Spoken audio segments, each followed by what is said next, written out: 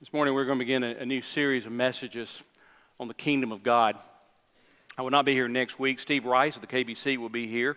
Then the following week I'll be back, and I'll be here, God willing, through the end of May. But I want you to understand that the next series is dealing with the kingdom of God. And to give you a little understanding of this, in the book of Matthew, Matthew says the kingdom of heaven, where Mark and Luke will say kingdom of God. It's the same thing. Matthew is writing to a Jewish audience. It would not be appropriate to a Jewish audience to say the kingdom of God, because they took the name God very seriously. They would not pronounce the word Yahweh. And so Matthew just changes the word. So I say that because we're going to read kingdom of heaven. In the sermon, I'm going to be saying kingdom of God, or I may be saying kingdom of heaven. It's the same thing.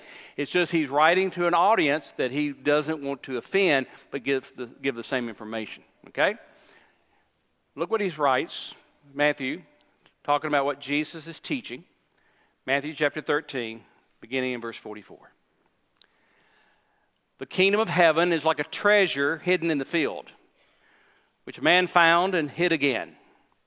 And from the joy over it, he goes and sells all that he has and buys that field. Again, the kingdom of heaven is like a merchant seeking fine pearls. And upon finding one pearl of great value, he went and sold all that he had and bought it. Pray with me. Father, we pray you open our minds and our hearts as we study your word. And help us, Father, seek the kingdom of God. In Jesus' name we pray. Amen. When I was a child, maybe one of the best gifts I ever received was a metal detector. I couldn't wait to use it because I knew in our backyard was pirate treasure. Now you have to understand something. Tuscaloosa is nowhere near an ocean, but possibly I thought maybe they came all this way to bury treasure in our backyard. And if it wasn't the pirates, well, I knew from Alabama history, Hernando de Soto came through our area and with his army and they had gold. Maybe they buried it in our yard, and I was sure I would find it. I didn't.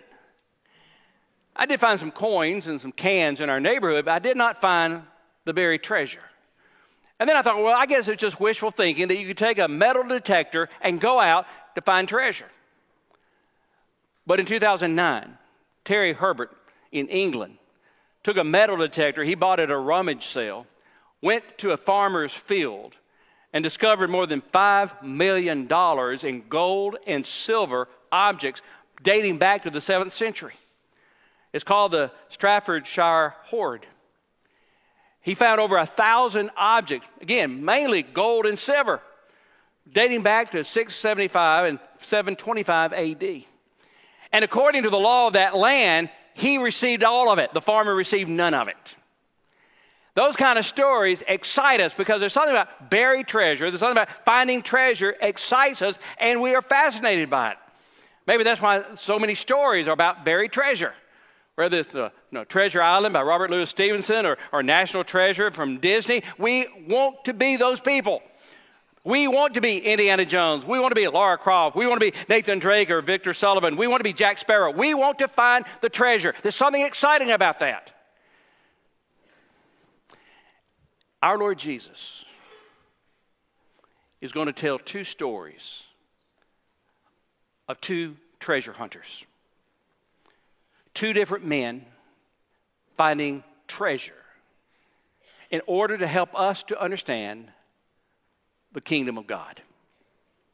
Two men discovering treasures, each one different, finding it different. One man found it by accident. The other man planned to find it. But they both found it. We call these stories parables. The word parable literally means to place beside or to cast alongside. Parables were tools to help you in your teaching. Now, Jesus did not invent the parable.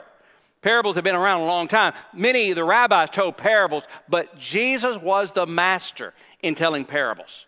Some of the parables will be long, some will be short, like these two. Jesus is telling us a story two stories to help us understand this principle. Now again, he uses the phrase kingdom of heaven, but it means the kingdom of God. Please understand, when we are talking about the kingdom of God this morning, or we're talking about the kingdom of God in this series, we mean more than just going to heaven. That's part of it, but it's more than that. The kingdom of heaven, the kingdom of God is that moment right now. The kingdom of heaven, the kingdom of God is that concept of the rule of God in your life constantly. The kingdom of God describes that moment when you let God into your life and you surrender everything to him. That is finding the kingdom of God. The kingdom of God is to find that moment of letting God rule and reign in your life. That is his kingdom. The kingdom of God describes that understanding and acknowledging the presence of God in every arena of your life. That's the kingdom of God. So the kingdom of God is more than just looking forward to one day being in heaven. No, the kingdom of God is understanding right here at this very moment, the kingdom of God is here. The past, the present, and the future is the kingdom of God. That's why we're to seek the kingdom of God now. It means to live in the kingdom of God. It means I will acknowledge God is active in my life at this very moment. That God is active all around me. To live in the kingdom of God, it means I have peace. No matter what happens in my world, God's kingdom still rules. So, people who worry or feel bad if something might happen, they're not living in the kingdom of God at that moment. People who are concerned about worldly things, they're not living in the kingdom of God at that moment. People who are not seeking God's will, they're seeking maybe the world's pleasures, they're not seeking God's will at that moment. So in our stories, we find these parables showing more than just finding about becoming a Christian. The parables are designed to show us the Christians discovering the kingdom of God principle in their lives. So let's look at the stories. He gives to us two different men, two different ways. The first man is a surprise searcher. Verse 44. The kingdom of heaven is like a treasure hidden in the field, which a man found and hid again. And from the joy over it, he goes and sells all that he has and buys that field. Here's the first story. This man's working in a field. Now, he doesn't own the land. He's not a landowner. He's just a worker. His job is just to make enough money to survive the day. His job is just to collect money in order to live. And while he is plowing, while he's working on the land, he finds something in the ground. And you can almost imagine him falling on the ground and beginning to crawl through the dirt. And he finds a ceramic container. And he brings it out and he tears the top off of it and looks inside. And there he sees the glint of glimmering gold. And he realizes he has found a treasure. And by the way, this was common in Jesus' day. Where Palestine was, many kingdoms would come, especially if you're going to Egypt, you had to go through Palestine. And what the armies would do, they would go and they would conquer the land. And when they would conquer the land, they would take everything. And so you didn't have many banks in those days. And so people would take their money and they would bury it in the ground. I remember when my grandfather moved out of his house, he walked out into his garden and dug up 100 silver dollars because he had been through the Depression. He said, I don't want to go through that again. He buried something in the ground. Well, that's what they did in Palestine. But here's the problem. Kingdoms would come and they would conquer and they would kill the families. They would burn the houses. Then you had earthquakes. And so the buried treasure is now scattered throughout the land. Even today, they're finding buried treasure over there. And this man, he finds the treasure. Notice what he does with it. He finds the treasure and he hid it again. And from the joy over, he goes and sells all that he has to buy the field. Why did he hide it? Why didn't he go to report it? Why didn't he keep it? Well, in the first century, the rabbis taught that if a man found scattered fruit or scattered money, it belongs to the field. And if you found it, it belongs to you if you own the field. So he was within his rights to go and buy the land according to the law. And everyone who heard the story would say, oh, this is a very good man. He's a righteous man. Because he could have taken the money. He could have told no one, just taken it. Or he could have taken the money, some of the money, used that money to buy the field. But he didn't. He was a very honest man. He buried it. He sold everything that he had in order to buy the field.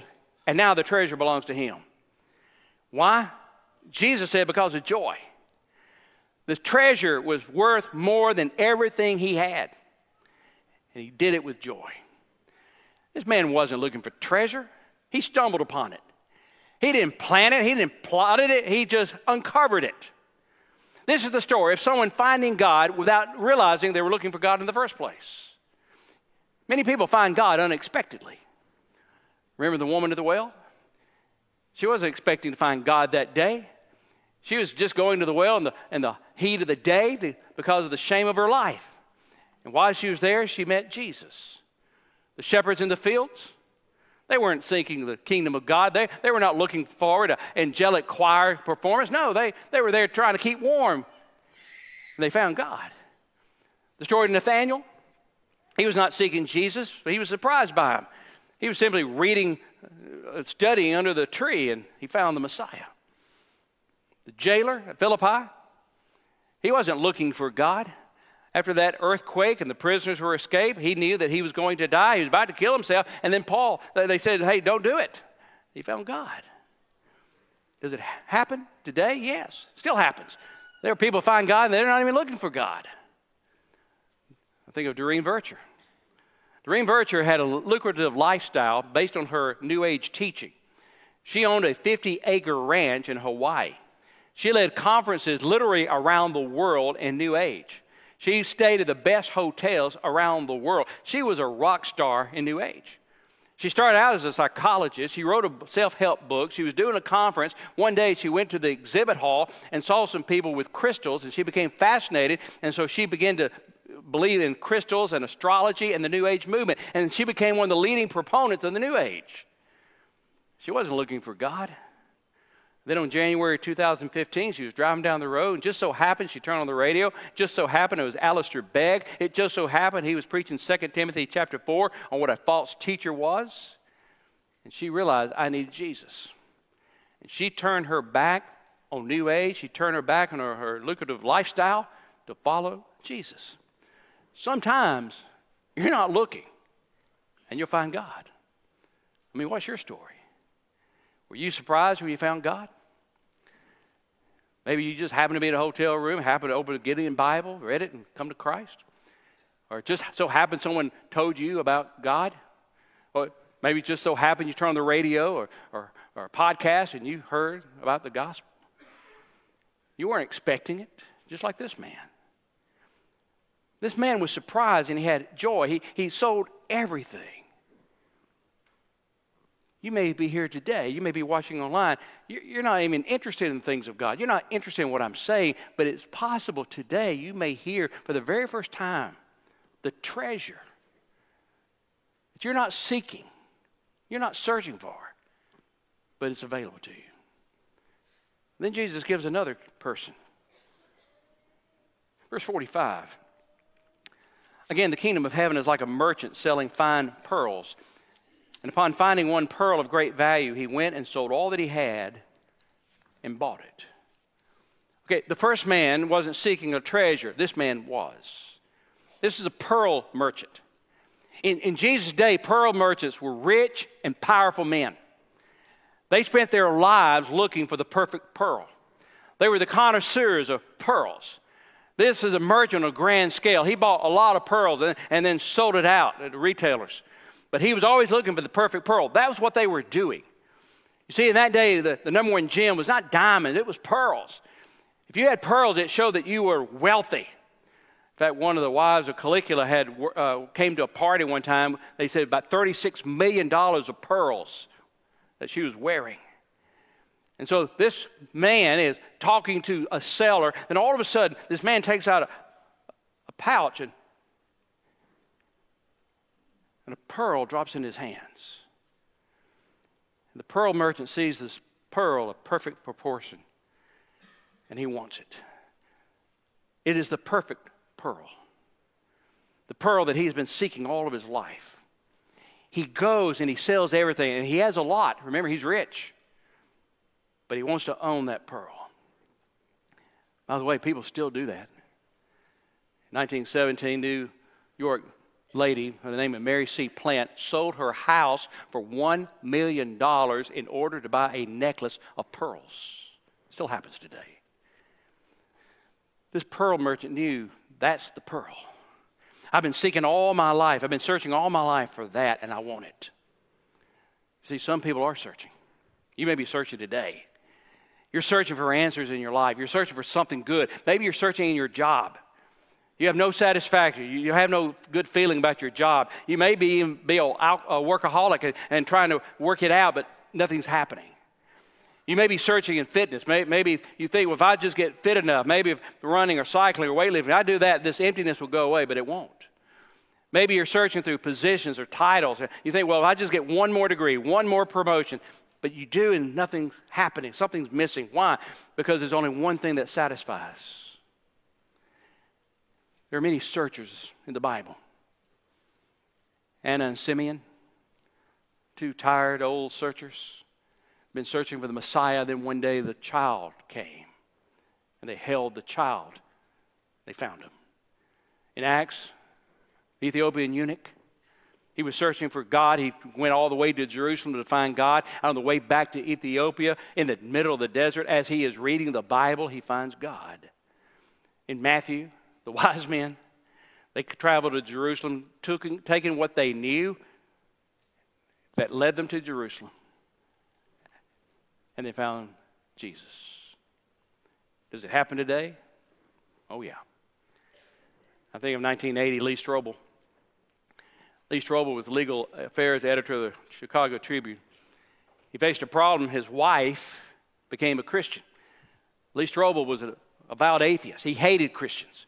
His wife became a Christian. She wanted him to come to church. The worst thing you could ask him. And so he decided, I am going to disprove Christianity so that she'll give up this nonsense and give up this cult. That's what he called it. He was one of the best investigative reporters in Illinois, won awards for this, and so he spent the next 2 years trying to disprove Christianity. He studied the Bible, he studied archaeology, he studied psychology. He did everything he could to disprove Christianity. Do you know what happened to him? Christmas in 1981, he gave his life to Christ, and today he's a preacher. Why? Because he was searching the truth, and if you search the truth, you will always find Jesus. Here are two men. I mean, they're completely different. One's blue collar, one's white collar. One has relatively little, one has quite a lot. One wasn't looking for a treasure, the other was obsessed with a treasure. One was poor and common, the other was rich and educated. And yet both of them found what made their day a treasure. With that in mind, as Jesus is teaching, he's giving to us some lessons about the kingdom of God. Let me give them to you. Lesson number one, the kingdom of God brings great joy. The kingdom of God brings great joy. One theologian said it this way, joy is the surest sign of the presence of God. The emphasis of this story is finding God, and they found joy. There are no sad saints. If God is central to your life, you will have joy. Now, that doesn't mean you're not going to have bad days. We have bad days, bad weeks, bad years. It doesn't mean you're not going to have grief. You're going to have grief. We live in a world of trials and tribulation. But joy is going to be your foundation. When you have Christ, when you have the kingdom of God, you have joy. Like the psalmist said in Psalm chapter 4, verse 7, you have put more joy in my heart than they have when their grains abound. I think of a story by Max Lucado. Max Lucado tells a story about this man. I'm going to read the story because if you read Max Lucado, you know he has an incredible way with words. It's about Robert Reed. Listen to the story. I have everything I need for joy, Robert Reed said. His hands are twisted and his feet are useless. He cannot bathe himself. He cannot feed himself. He cannot brush his teeth, comb his hair, or put on his underwear. Strips of Velcro hold his shirts together. His speech drags like a worn-out audio cassette. Robert has cerebral palsy. The disease keeps him from driving a car, riding a bike, and going for a walk. But it didn't keep him from graduating from high school or attending Abilene Christian University, from which he graduated with a degree in Latin. Having cerebral palsy didn't keep him from teaching at St. Louis Junior College or venturing overseas on 5 different mission trips. Robert's disease didn't prevent him from becoming a missionary in Portugal. He moved to Lisbon alone in 1972. He rented a hotel, began studying Portuguese. He found a restaurant owner who would feed him after the rush hour and a tutor who would instruct him in the language. Then he stationed himself daily in the park where he distributed brochures about Christ. Within 6 years, he led 70 people to the Lord, one of whom became his wife, Rosa. I heard Robert speak recently. I watched other men carry him in his wheelchair to the platform. I watched them lay a Bible in his lap. I watched his stiff fingers open the pages. And I watched people in the audience wipe away tears of admiration from their faces. Robert could have asked for sympathy or pity, but he did the opposite. He held a bent hand up in the air and boasted, "I have everything I need for joy." His shirts are held together by Velcro, but his life is held together by joy. That's the kingdom of God. Lesson number 2. The kingdom of God is worth the price. It's worth the price. Both these men paid a great price for their treasure, and both men would agree it was worth it. Now, I want you to think about this. Is $500 expensive? And you would say, well, wait a minute, it depends what you're talking about. If I said, how about $500 for a screwdriver? You know I'm working for the government. But what if I say, I give you $500, if you give me $500, I'll give you a brand new Lamborghini. I don't care if you have the $500 or not, you will find $500 that day. You see, something is expensive, it depends on what you're talking about. It depends on what it is. The kingdom of God will cost you everything, but is it expensive? Not a bit. You're going to give up nothing in order to gain everything. It's not expensive at all. But the kingdom of God is worth the price. He asked for us to give everything to him. And it's worth it. Third, the kingdom of God means a sacrifice to get it. The kingdom of God means giving a sacrifice to get it. Both these men had to give a sacrifice to get the kingdom of God, get the treasure. You think about this. As Jesus said, if you gain the whole world and lose your soul, have you really won? I mean, if you live in a mansion, you have this great position, have worldly power, but you spend eternity in hell, what have you gained? They sold everything. They made a sacrifice. I mean, look at the story. They sold everything. That's what both of them did. They surrendered all. They held nothing back. They sacrificed all. They made the sacrifice, and through that, they secured it all. Jesus was a sacrifice for you to have the kingdom of God. And we are to sacrifice to him by giving up everything to follow him. It's a sacrifice. But it's worth it.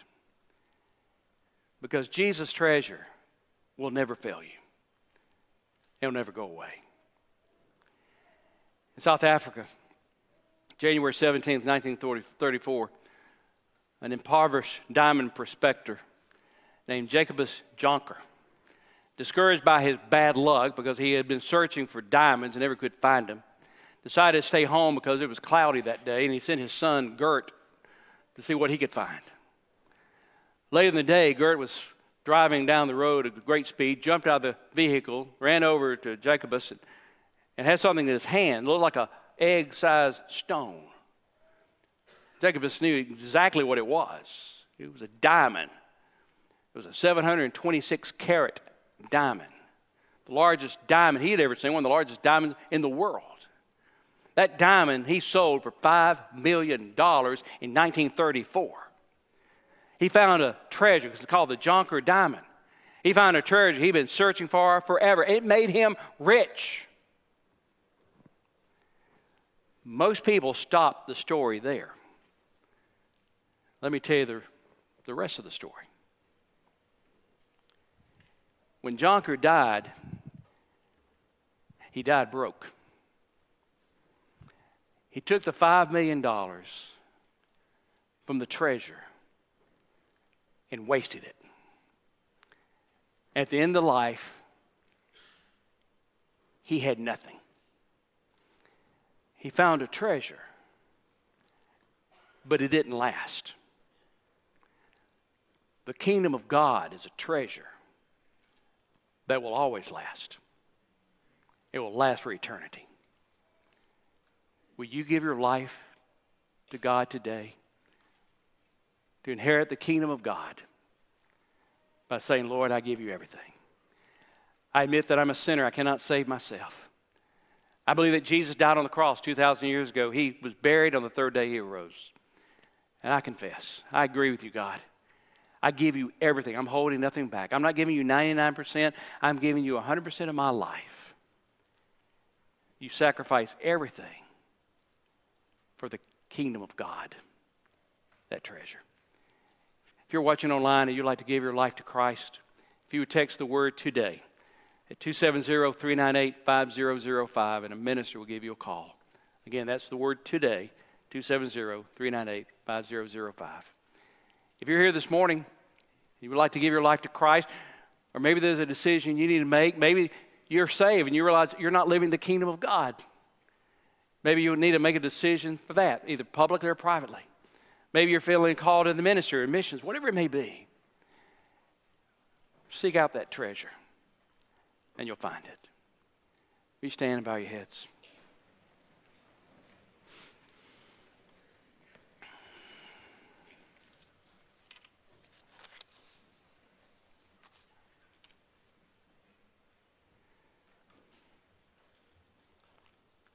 Father in heaven,